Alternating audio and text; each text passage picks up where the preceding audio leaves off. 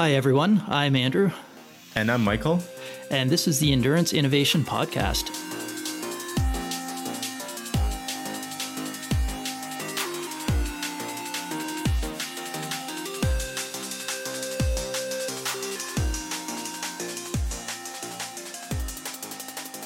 Hi, everyone, and welcome to Endurance Innovation.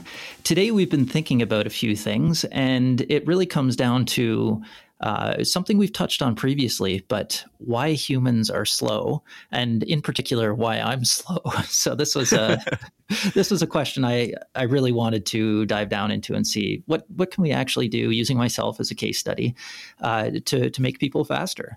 And for those of you who've been with us from the beginning, our very first pilot episode was that very same title, "Why Humans Aren't Fast," I think is what we said, and we talked about some of those reasons, and we continue to think about those things to this very day. Yeah, absolutely. And one of the neat things about some of the technology that we have access to, in particular the virtual wind tunnel that I've been working on, is we can actually break it down by the amount of drag that's contributed by component to component or portion of the bike to portion of the bike. So it leads to a really interesting view and explanation of what parts are actually making you slow. And it also helps to answer one of the questions that we have about the total breakdown of drag for, in this case, me in particular, versus the bike. Yeah, and more than that, having this breakdown in hand allows us to think about what can we do about it, right? Because if you remember that Why Humans Are Slow episode, we talked about some of the innovations in recent years and not so recent years in cycling to make us a little bit faster. But the more you are able to break down, in our case, the cyclist into the individual components, the more you can figure out where we can focus our energies. You know, if some areas are already quite optimized, like the bicycle, for example, whereas other areas we believe have, there are opportunities, let's say. Absolutely. And I think there are plenty of opportunities, but really understanding where this all comes from is the root of the problem. And we're going to shed a little bit of light on that today. Okay, so Andrew, set this up for us. You have this virtual wind tunnel, which I think by now probably all of our listeners are familiar with. But just in case we've got some new folks tuning in, let people know roughly what it is and how it works without going into a computational fluid dynamics lecture, of course. and then we can talk about the experiment that you set up and then the results that we got from it. All right. I won't touch on the Navier-Stokes equations in this conversation, so please, everyone can breathe a sigh of relief there. The virtual wind tunnel is basically a way to analyze and predict the drag of a cyclist without having to visit an actual wind tunnel. What we do is capture a 3D scan, and this can be done through one of our partners. We don't have to be there. But this 3D scan is captured, and we take the data, we compile it, and turn it into a 3D model. This 3D model is then input into what's called computational fluid dynamics, or CFD, and that's used to calculate how much drag is generated.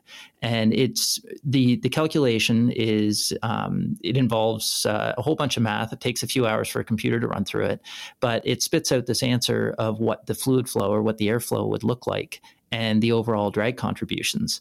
And you can do a couple neat things where you can break down different surfaces and, for example, calculate the drag that each little small square or little small bit of the surface is contributing to the overall drag. And this is something you can't really do in a wind tunnel, at least not easily. So it gives us a little bit more insight into where the drag is being generated above and beyond what a normal wind tunnel would be able to provide, even if you're hiring them out at $1,000 an hour. Right. And as I hinted at earlier, the ability to break down the individual components of the bicycle and the rider allows us to think about where we can make further optimization. So this is something that, as far as we know, no one's doing right now. And Andrew and I are just starting to play around with it.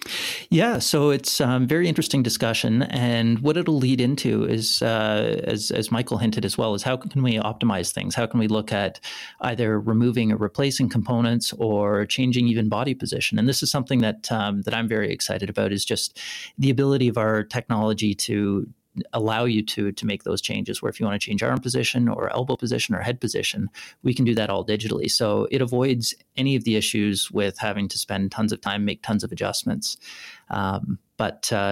Yeah, I don't want to turn this into too much of a commercial about the service itself, but why don't we dig down into some details then? Sounds great. So I think the next step would be to tell folks how you first of all who's our model for today, and how did you break down this model to get a peek at the individual components? What were those components? I mean. All right. So, drum roll. The model is myself. So, we'll post some of the images on the show notes so that everyone can see me in my spandex glory, which is not that impressive. I'm just glad it's you and not me. As a total sidebar, you did a scan for me recently on some things that we're working on, and the Christmas turkey was not kind. I'll hold on to those for potential future blackmail. Deal. Okay. So the components that I broke down were basically just how you would kind of subdivide the bike and how you'd look at different things, as well as the body, just to break it up into what I thought was a logical contribution. So we've got the bars that includes the base bar as well as the aero bars, forearms. So that's from your hands all the way down to your elbow. And I'm going through this in alphabetical order because that's how I have it listed. And because that's the way I think usually. But after the forearms is forks, the frame, and that's the main kind of triangle section of the frame that most people are used to looking at. So the non-moving parts, if you were to break it down to its most basic form. The front wheel, the gear train, and that includes the pedals, the crank arms, and the chain ring, all of that, as well as the cassette and derailleurs. The head, left foot and leg, and those are two different components. And then right foot and right leg are also broken down piece by piece. Rear wheel, and then torso, which is just the main part from basically your hips up to your shoulders, and the upper arms. And I painstakingly went through and subdivided myself, which was a very meta experience.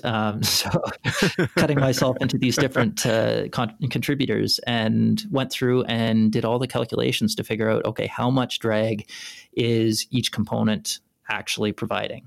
And what I find really interesting is kind of remnants from when I used to do more weightlifting.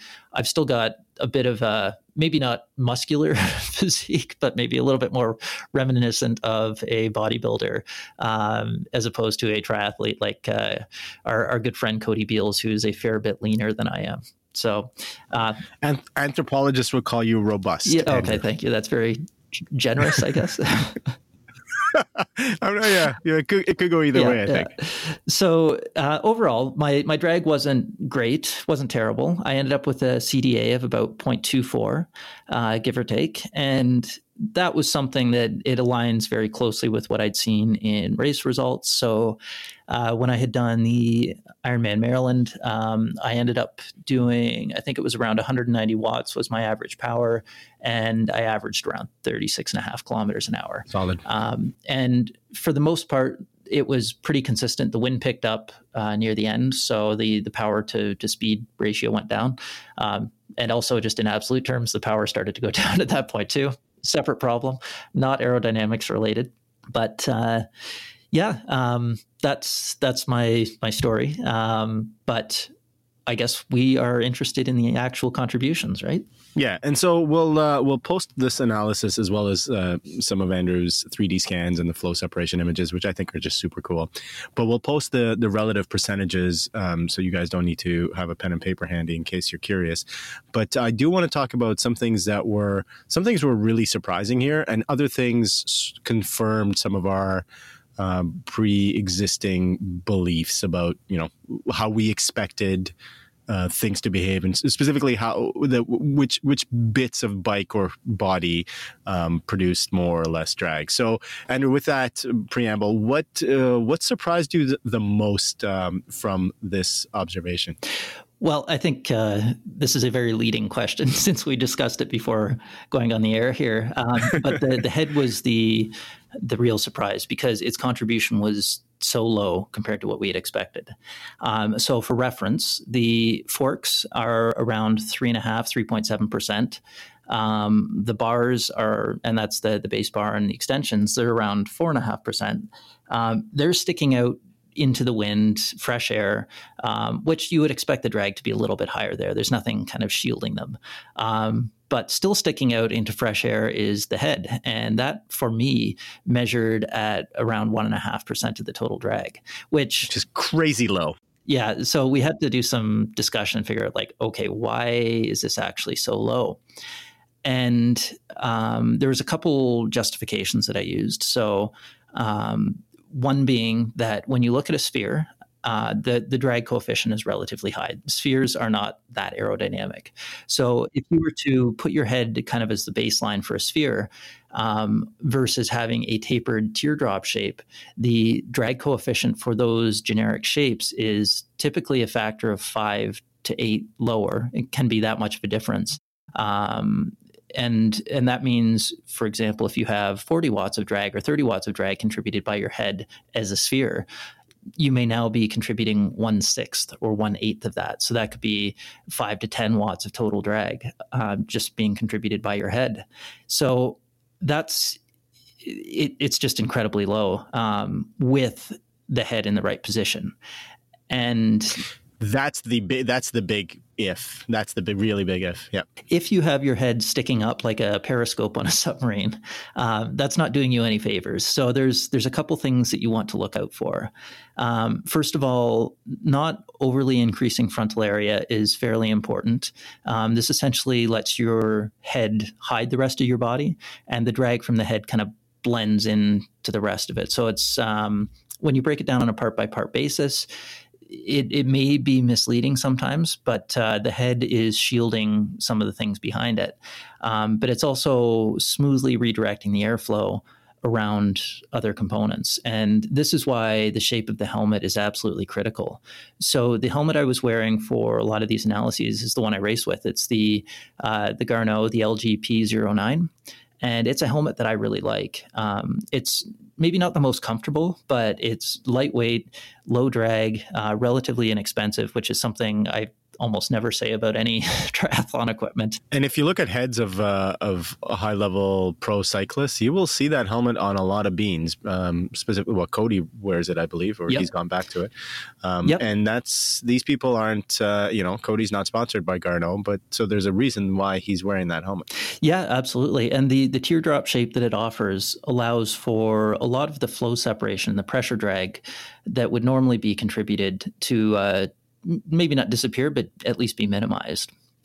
So now that I've mentioned pressure drag, it's probably a good time to actually break down what the components of drag are.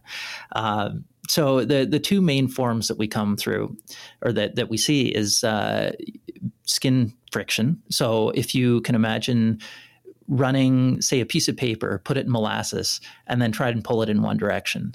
That's skin friction. So you're trying to shear the fluid. It's trying to grab onto the paper, and it's resisting that motion. It's resisting that deformation. And the definition of viscosity is essentially resistance to shear. And the viscosity of air is relatively low compared to molasses. But if you've ever tried to pump a bike tire quickly, you're still trying to push a lot of air through a small opening. But viscosity is potentially a large contributor in something like that, where it's providing a lot of that extra drag or that resistance force. So yeah, air is low viscosity. So typically the contributions of surface drag are pretty low. But where you really get into trouble is when you have pressure drag. So that's when you have pressure on one side of a surface that is not matched on the other side of a surface. And this is characteristic of flow separation. The best analogy I have for that is if you look at a transport truck or just a large vehicle driving on the road. The the wake behind these vehicles can be pretty substantial. And this is me getting really nerdy, but if they're driving through dust or snow, you can often see the snow get kind of pulled up into the wake so it fills, and you can very clearly see where the border between the wake and the attached flow, or at least the free stream flow, is going. So I think it's cool because it lets you see the aerodynamics in action. But that's just me totally geeking out on this stuff. Yeah. So the application for us as aerodynamically minded cyclists is that we want to minimize flow separation as much as possible, which, as Andrew pointed out, creates pressure drag. And we're going to post some images of flow separation that Andrew's virtual wind tunnel created as part of this analysis, so you can see it for yourself. But generally speaking, less flow separation is better. And this is where, from what I understand, this pressure drag is really where a lot of the drag that slows you down as a cyclist, it's the pressure drag that's the greatest contributor there. Yep, absolutely. And the reason that flow separation is a problem is because you have this larger section of low pressure that's behind you. It's kind of like a plunger pulling you back. But if you keep it attached, it's called pressure recovery, but it's basically components of that pressure are now pushing you back forward. So if you can keep it fully attached, you can, in theory, limit the amount of drag to what the skin friction contribution is for like a very streamlined object. Cool. So this is why, streamlining exists, because you're just trying to minimize that pressure drag. And so the higher the drag contributing shape, the more important it is to streamline it. So that's why the head is sitting there with a teardrop shape. That's right. And that's, I was just about to say, getting back to the head, the fact that also there is a torso behind the head in a low head position. And as I said, we'll post the 3D images of Andrew so you can see his head position. The fact that there's a torso sitting behind it means that there is no pressure drop behind the head. It's not it's not as if we decapitated him and threw his head, along the road. Sorry for that graphic image, Andrew. There's still a torso attached to it. So there is no low pressure behind the head, plungering, to use his analogy, it back. That's such a terrible analogy. I wish I'd used a different word. But that being said, now that we're on that path, let's just roll with it. So the really important part of this is to imagine if you're drafting something like a transport truck on the road, where you're driving behind, your own drag contribution is extremely small if you're in a small car. So a lot of your body, if you break it down into different components, would be doing this. So anything directly behind my head would be benefiting from the wind that's being broken by my head. Likewise, if you were to do my head in a wind tunnel separately, you might get a much different result. And same goes for a lot of these different components. So when I previously said the forks and the bars are seeing free stream air, they would probably be the most similar to what you would see in a wind tunnel for those components, where something like the rear triangle of a bike, it's going to be completely different because the airflow coming off the legs will not look like the airflow going smoothly over the bike as it would be tested in a typical wind tunnel test. Right.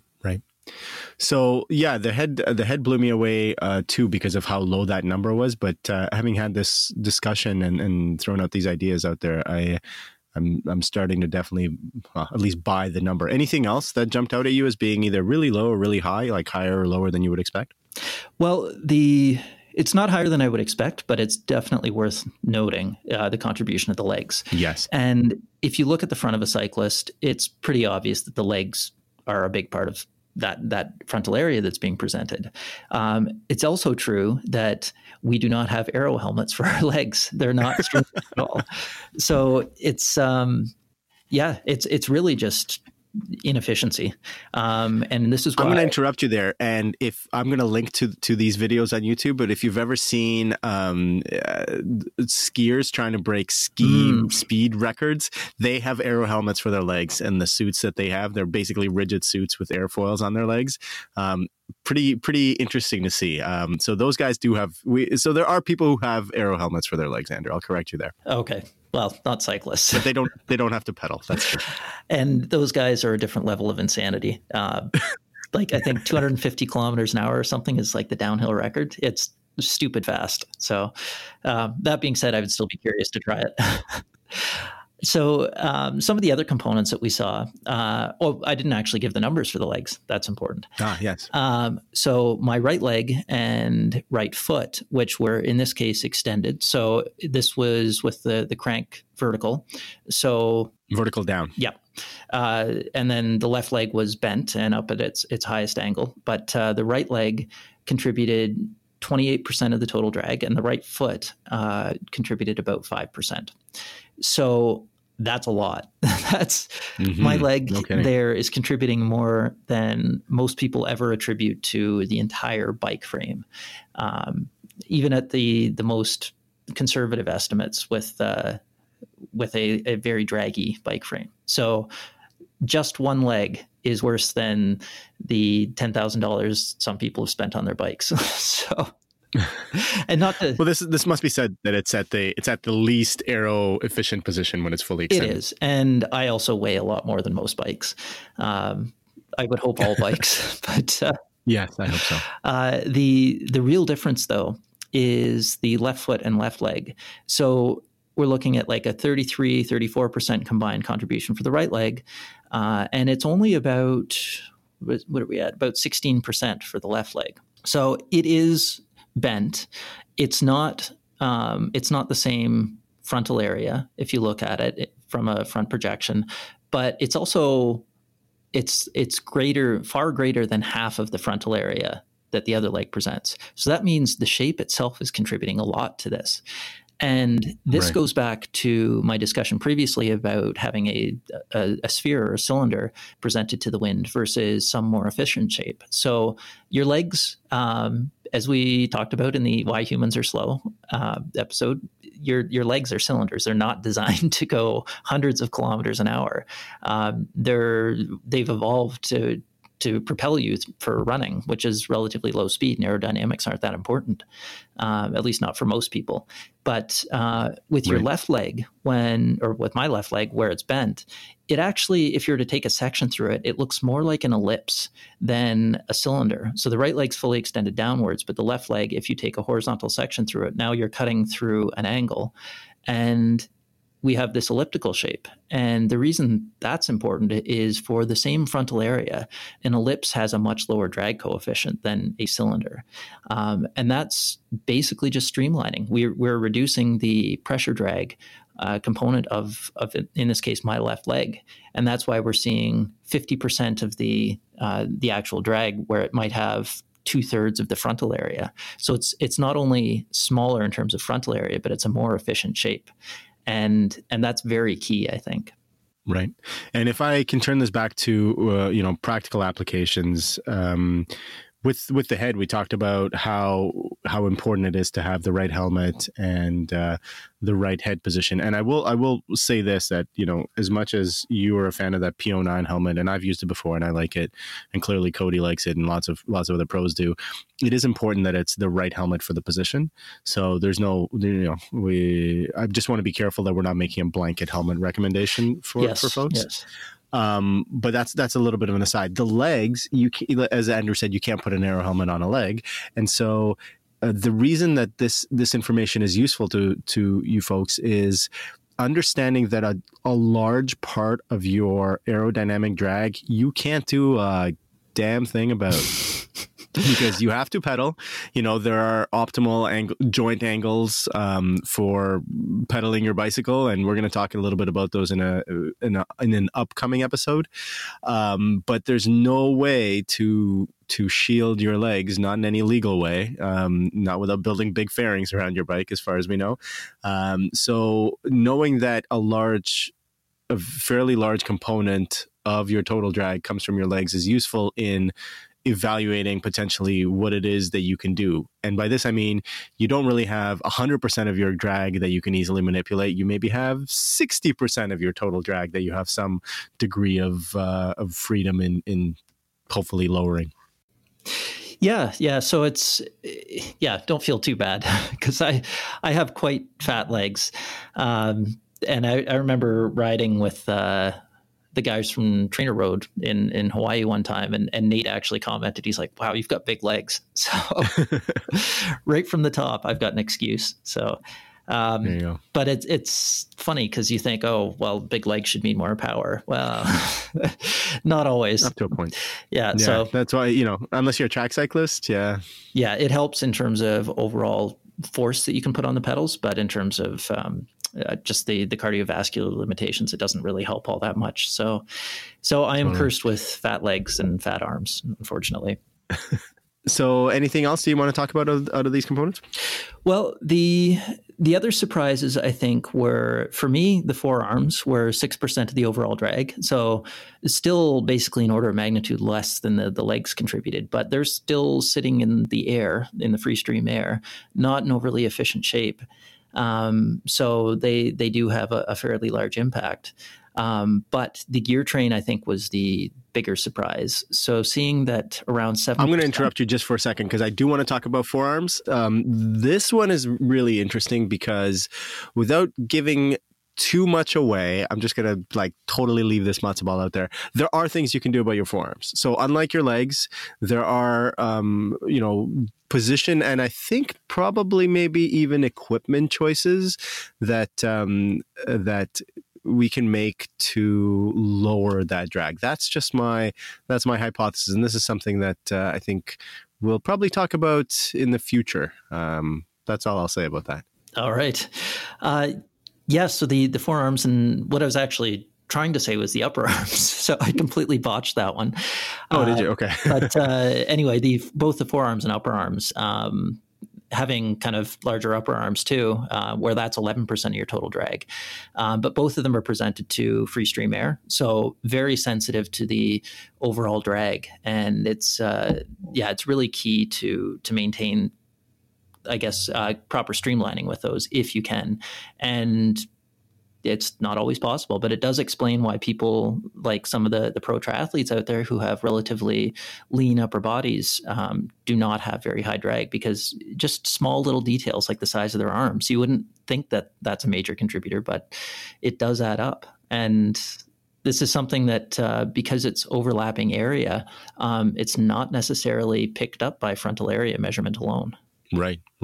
Well, if you think about how much trouble aero bike manufacturers like Cervelo go to in order to skinny their head tubes, right? I mean, if you're looking at a bicycle sans rider, the head tube of the bike is what sees the air first.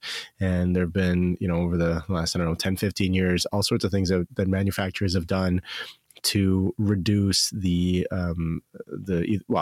say the diameter of the head tube is a little bit misleading because they're all arrow shapes now, but to reduce let's say the width, to use a kind of a gross term, of the head tube that is presented to the wind. So that's because it's out in free air and it's gonna cause the most amount of drag. So if we can, again, no easy way to reduce the circumference of your upper arms, but they do play a role for sure. Mm-hmm. So gear train was the next one I wanted to point out, and that was 7% of the overall drag, which is pretty high. Way more than I would have suspected. Me too. Yeah. So there are a couple contributing factors, and part of it might be the bike that I'm on, which is a Ventum. And this is not to say that the Ventum is a problem aerodynamically, because it leaves out some components that actually might hide the contributions or shift the contributions over to the gear train. But on the front of the down tube part, or not the down tube, because that's what they don't have, but the front of the bottom bracket, there's a stagnation region. And stagnation means the air is basically coming to a stop. It's not necessarily a problem. It just needs to reaccelerate around the side. And without a crosswind, we're kind of reaccelerating on the one side into the drivetrain. And that acceleration of the air could lead to a higher drag in that specific case, just from that portion. Something every bike will contribute, or every bike with a seat tube will contribute, is as the air is accelerating around the seat tube, we've now got the crank when it's vertical and in the upper position. The air is trying to rush around the side there, but it is being interrupted by the vertical crank section. But yeah, there's a lot of inefficiencies there, and the fact that it's moving makes it really hard to streamline. And people have played around with it, and there have undoubtedly been some interesting developments, like the one by drivetrains, or there's some other aero cranksets that you can find. But I think we're still far from an optimized solution on that. Yeah, my personal belief that aero cranksets were bullshit, or not bullshit, but firmly in the marginal gains, cabinet, because my thinking was because this component is somewhat down the stream of the bicycle, it's not something that hits the air first. So I never gave them much credit, but it looks like, based on this analysis, that there may be some opportunities, some purely equipment opportunities, to reduce drag. And also it's worth mentioning that, and I think Andrew mentioned it when he was going over the components, that he included pedals in the drivetrain, and then pedals are a pretty draggy kind of component too, because they have weird edges and shapes, and they're, unless you've got, aero optimized ones or aero covers for your pedals, which you potentially can have, they're probably going to contribute a little bit too. And part of this as well could be dependent on the exact position I've taken. So one of the disadvantages of the analysis that we do is it is static right now, just because the computational cost is way too high to have a dynamic model. But it may emphasize in a certain position a certain drag contribution that may not, over the average, or when averaged over the pedal stroke, it may not be the same total contribution. Yeah, fair point. So this is a snapshot in time. It's not to say it's not representative. It's just when we do the full breakdown, it may skew one way or another. So it is possible that the gear train in this instance is contributing a bit more. Yeah, that's a fair point, because this is, with one leg, one crank at 6 o'clock and one crank at 12 o'clock, both crank arms are essentially as in the wind as they're going to get. So every other pedal position my guess would be that it would present a more aerodynamic crank arm shape to the wind. So this, again, at a guess, this may be the most unaerodynamic your drivetrain gets. Yes, I would generally agree with that.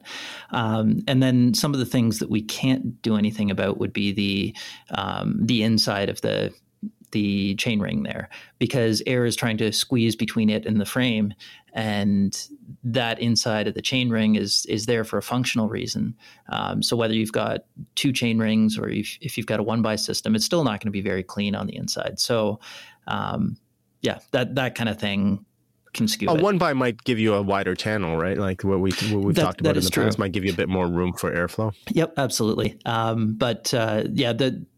That part I definitely agree with. The part that I would say that might be the bigger contributor is the inside is probably not optimized currently to maintain that smooth airflow between the two components. So that might actually be a room, right, or might be an area for optimization. But then when you're talking about the inside, you're talking about the pins and the ramps that help shift, right? But if you have, a one by system, you don't need those. Yep. Yeah. So there's lots of stuff that people could look at. Shimano, if you're listening, pay attention. And this is our proof we thought of it first. That's right. So a big part of this was looking at the bike is the bike. So I think we figured out it was around 24% of my total drag was contributed by the bike. Yep. And I'm a bit bigger guy, so not overweight, but I'm fairly tall and fairly muscular compared to a lot of triathletes, which is a real detriment to overall drag. So if someone were to be shorter, they probably be riding a smaller bike frame would be one. Yes. But also they may not have the same body contributions as I have. So they might have skinnier arms or skinnier legs. So I actually went down that path, and I broke the drag down, or actually analyzed the drag for the case where I do have skinnier arms. And it ended up being... And I'm going to cut you off again, because I just want to make a very, very quick point. Suspense. No. That's what it's fun to keep folks that way.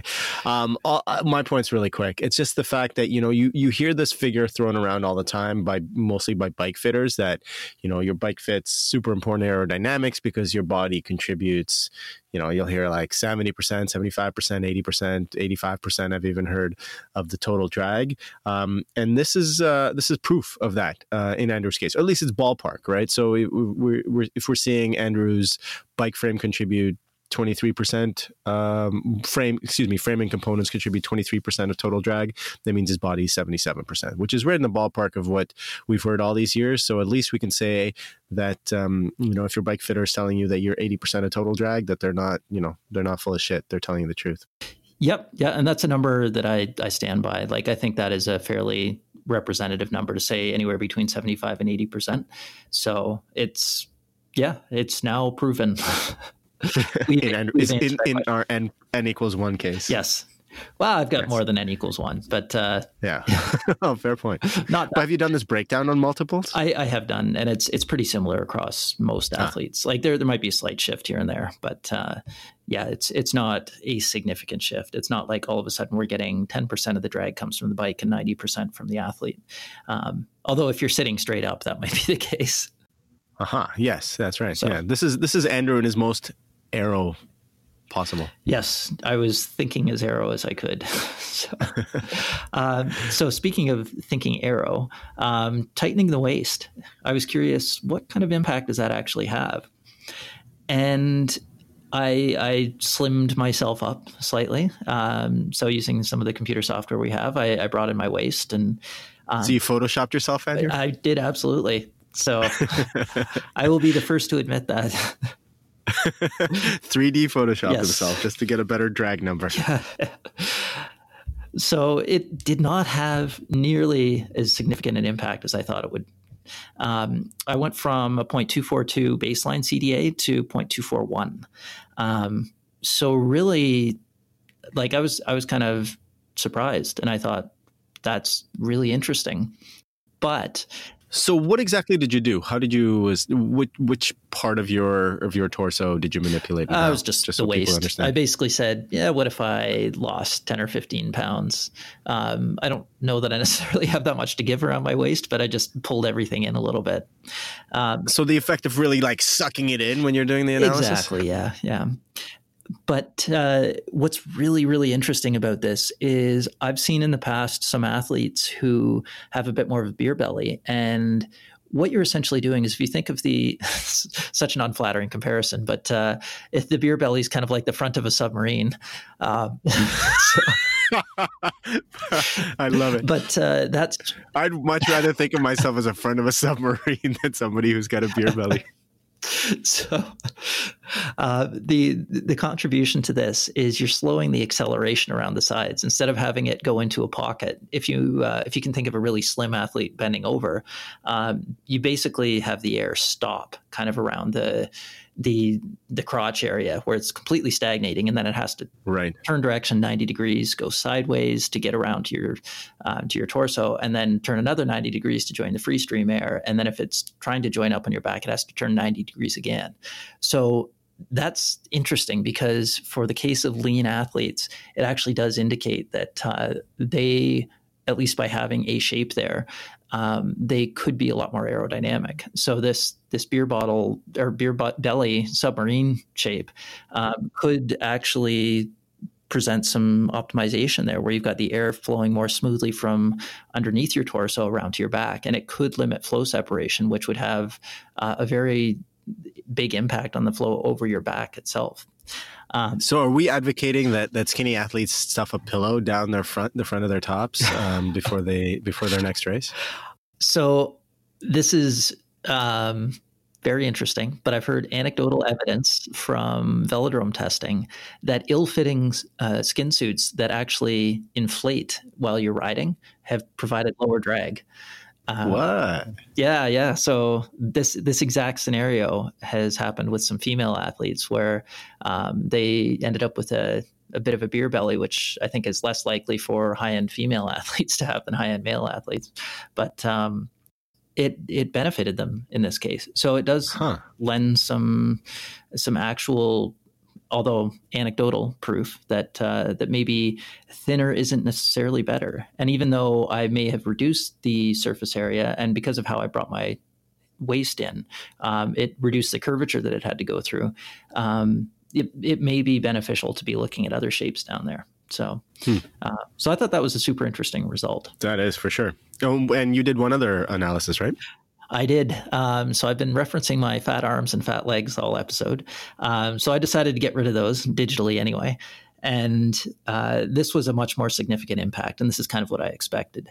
So it brought my CDA down to 0.237, which is about a 2% gain. So not huge, but not terrible either. And 2% can certainly add up over the course of a longer race. So did you manipulate both the arms and the legs, or just the arms here?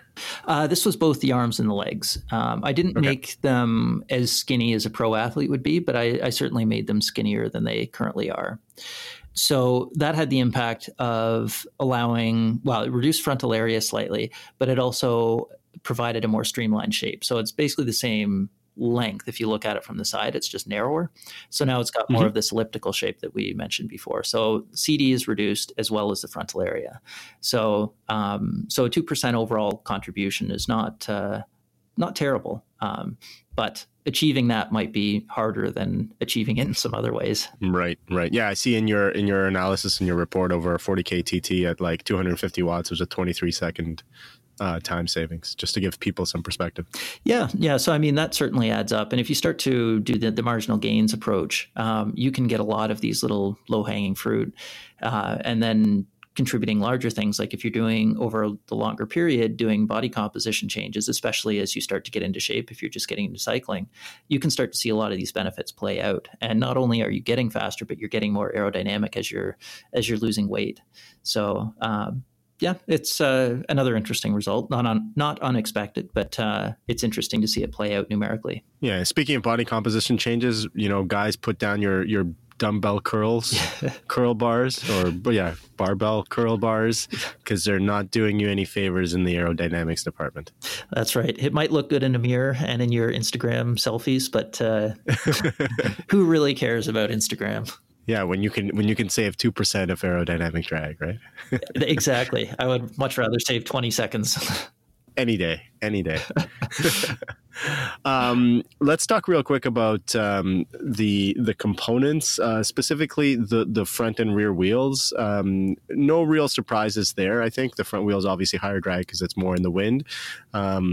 Cool to see that the rear wheel has virtually no drag to it. You used a disc wheel in this analysis, but it was essentially invisible to the wind, huh? Exactly, yeah. And where they really start to gain their impressive benefit is when you look at having a disc wheel in crosswind. Yes. And this is why I'm always advocating use the deepest wheels you feel comfortable to ride in a crosswind, because the stronger the crosswind, generally the more beneficial they are until you get blown off the side of the road and crash. Especially in your rear, in the rear wheel, because it doesn't contribute to steering torque input, right? Exactly. So it's like, it's not going to affect steering. It's just going to push you. And if, if you're like the size of, certainly athlete size makes a difference. Like if you've got the kinetic energy of, either Andrew or myself, we're about the same size, traveling at in the mid 30s or up high 30s, it's kind of harder to push us around than if you're a 100-pound athlete. But yeah, I'm 100% with you. Like front wheels, you can make the case. Although interesting, we saw Kona revert to deep front wheels. Last year we this is a total sidebar, but the genesis for this podcast was actually a conversation that Andrew and I recorded, just a phone chat about positions and equipment choices of Kona 2018. Mm-hmm. And one of the things that I noticed was that a lot of high-end pros were going with skinnier or less deep front wheels. Like Cam Wurf rode like a 40 front, which is pretty atypical. And he was like the fastest cyclist, still is. And I was thinking that maybe that might be the new trend of, just reducing that steering torque. But this year they've gone deep again. So, who knows? Maybe it's just fashion. Could be. I would also argue that the design of these are improving so much that a lot of the negative impacts have disappeared. Okay, so shifting gears a little bit, we've done this analysis now, and if I was to ask you, Andrew, to put on you're not a bike fitter, but maybe like a bike fit consultant or a gear selection consultant hat on, and somebody comes to you and says, where should I where should I be thinking about saving drag? What's the best kind of bang for my buck if I am an athlete looking to become more aerodynamic? Where should I spend my time and money? Well, bang for the buck, I would say helmet is probably a good portion of that. Well, first of all, bike fit. 100% get a proper bike fit before even starting to consider anything else with aerodynamic. You know what we should do is we should do the same. We should do a follow-up to the show where we do where you scan yourself in like a terrible position, like head up and, maybe even like sitting up or something, and then show folks how much of a difference, that makes, because that number is tremendously big. Yeah. That is definitely worth a look. Yeah, go on. Bike fit, I 100% agree with you. That's probably that's the number one place to start. Yeah. So bike fit, that would be the biggest improvement. You might even get more power out of it because you've got a proper fit as opposed to just kind of muddling along with an improper fit. Totally. So I think that is where I would start the focus. After that, I would go for helmet, only because helmets... Well, you need to spend money on a helmet regardless. You don't always need to buy extra wheels. So if you're going to spend the money, get a decent aero helmet, and that's a good start. And again, as we said earlier, a decent aero helmet is a decent aero helmet for your head position. Yes. Yeah. See, in terms of the eyeball wind tunnel, just make sure that it kind of blends into your back. If you're sticking your head straight up, then a longer tail helmet might benefit you a little bit more, where you've got that extra frontal area projection. If you have a head down position, that's commonly seen more in like the Tour de France time trials, something without a tail, like a casque Bambino, might be more appropriate in those cases. Yep. But there is a wide range, and it depends highly on your position. And then we can answer the question with a little bit more specificity if we go into a virtual wind tunnel analysis. So helmet would be number 2 after the bike fit. And then I would just start working your way backwards from the front. So the front wheel and aero bars, I think both can have huge contributions. And as we discussed with Nick from TriRig, having the ability to adjust yourself, I would say, is even more important than having an aerodynamic setup up front. So that can contribute in terms of the whole system drag, much larger than just having a smaller taper, like a smaller cross-section base bars. So sure, that's why something like the TriRig Alpha would be a very beneficial piece of equipment to take on, just because you do provide yourself that opportunity to make yourself as fast as possible. After that, it's really your choice. There's the gear train you could look at reducing, like going to a 1x system. Rear wheel would probably be where I'd stop before gear train, just because in crosswinds, that's where it does start to provide more of a benefit, and it can really skew the drag balance of all the different components. So, and then once you've done all that, then I would consider bike frame. So I think there are a lot of excellent frames out there, and they will have some different characteristics in terms of how they handle in crosswinds, but it's really comes down to your preference and really what bike fits you and fits your budget best. Right. No, I think I would agree with pretty much everything you said there. In your case specifically, the frame, which is the Ventum, the Ventum 1 that you're riding, is 4.4%. Mm-hmm. So you can look at this in two ways. You can say, wow, that's a really small number. And, do I need to spend $1 bazillion to make it slightly smaller? Or you can say the Ventum's a really aerodynamic frame. It's only 4.4% of my total drag, right? So, both, I would think, both of those assertions are probably accurate. Yeah. And there's other benefits too. Like with the Ventum, they've got the integrated bottle on top, and that means you don't have to stick another bottle into the wind, which cylinders, as we've discussed many times, are not efficient shapes. So if you've got them anywhere on your bike, they're not generally going to help. Between the arms is probably the best place to keep a bottle, just because of the accessibility. Behind the saddle is a good place for an extra bottle. But if you keep one on like a down tube, for example, that's just about the worst case you can put it. So it's, I personally, I think something like the Ventum is a very good optimized system in terms of carrying along your nutrition and hydration. And I will say that in crosswinds, because there's no down tube, it actually shifts the center of pressure backwards and makes it more stable. And that's from my own experience. It does not seem to be upset by winds, where if you have something that's got more frontal area shifted forward, more side area shifted forward.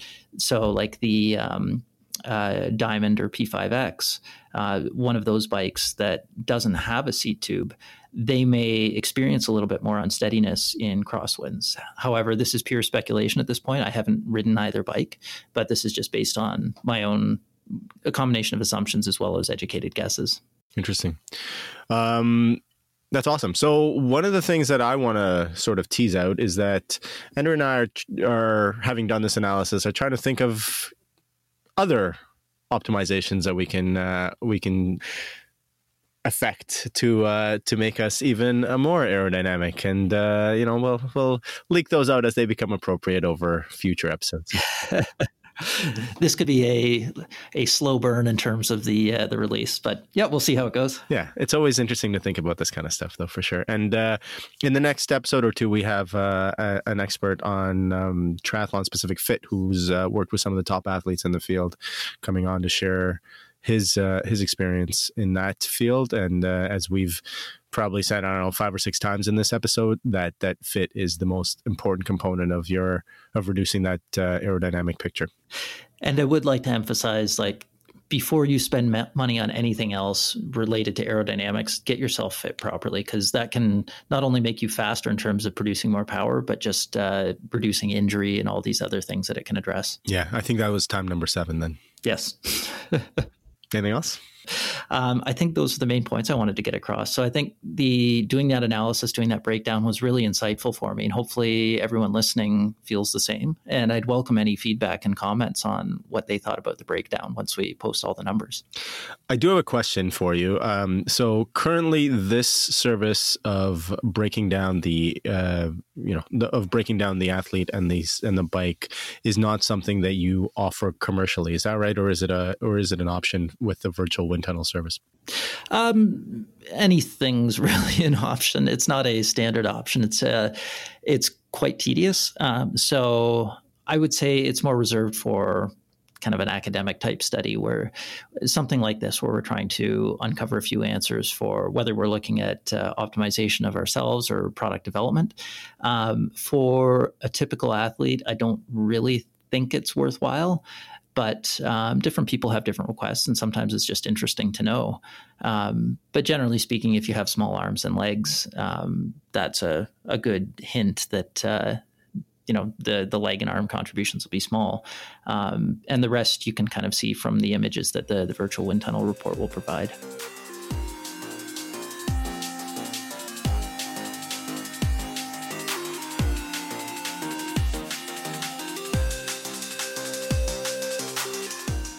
Folks, as always, thank you very much for tuning in and spending close to an hour of your time with us.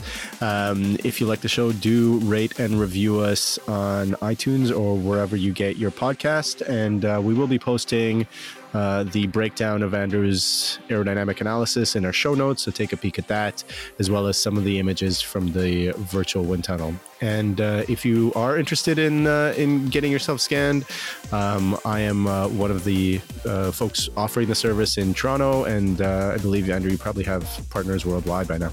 Yep, we've got a few. It's still on our old Stack Zero website. This is something that we're kind of in pre-release through Four Eyes right now. But if you go to stackzero.com/VWT, that will give you a list of a few people, and we will be increasing the rollout as we go forward over the next couple months. Awesome. Well, thanks for listening. Bye, everyone.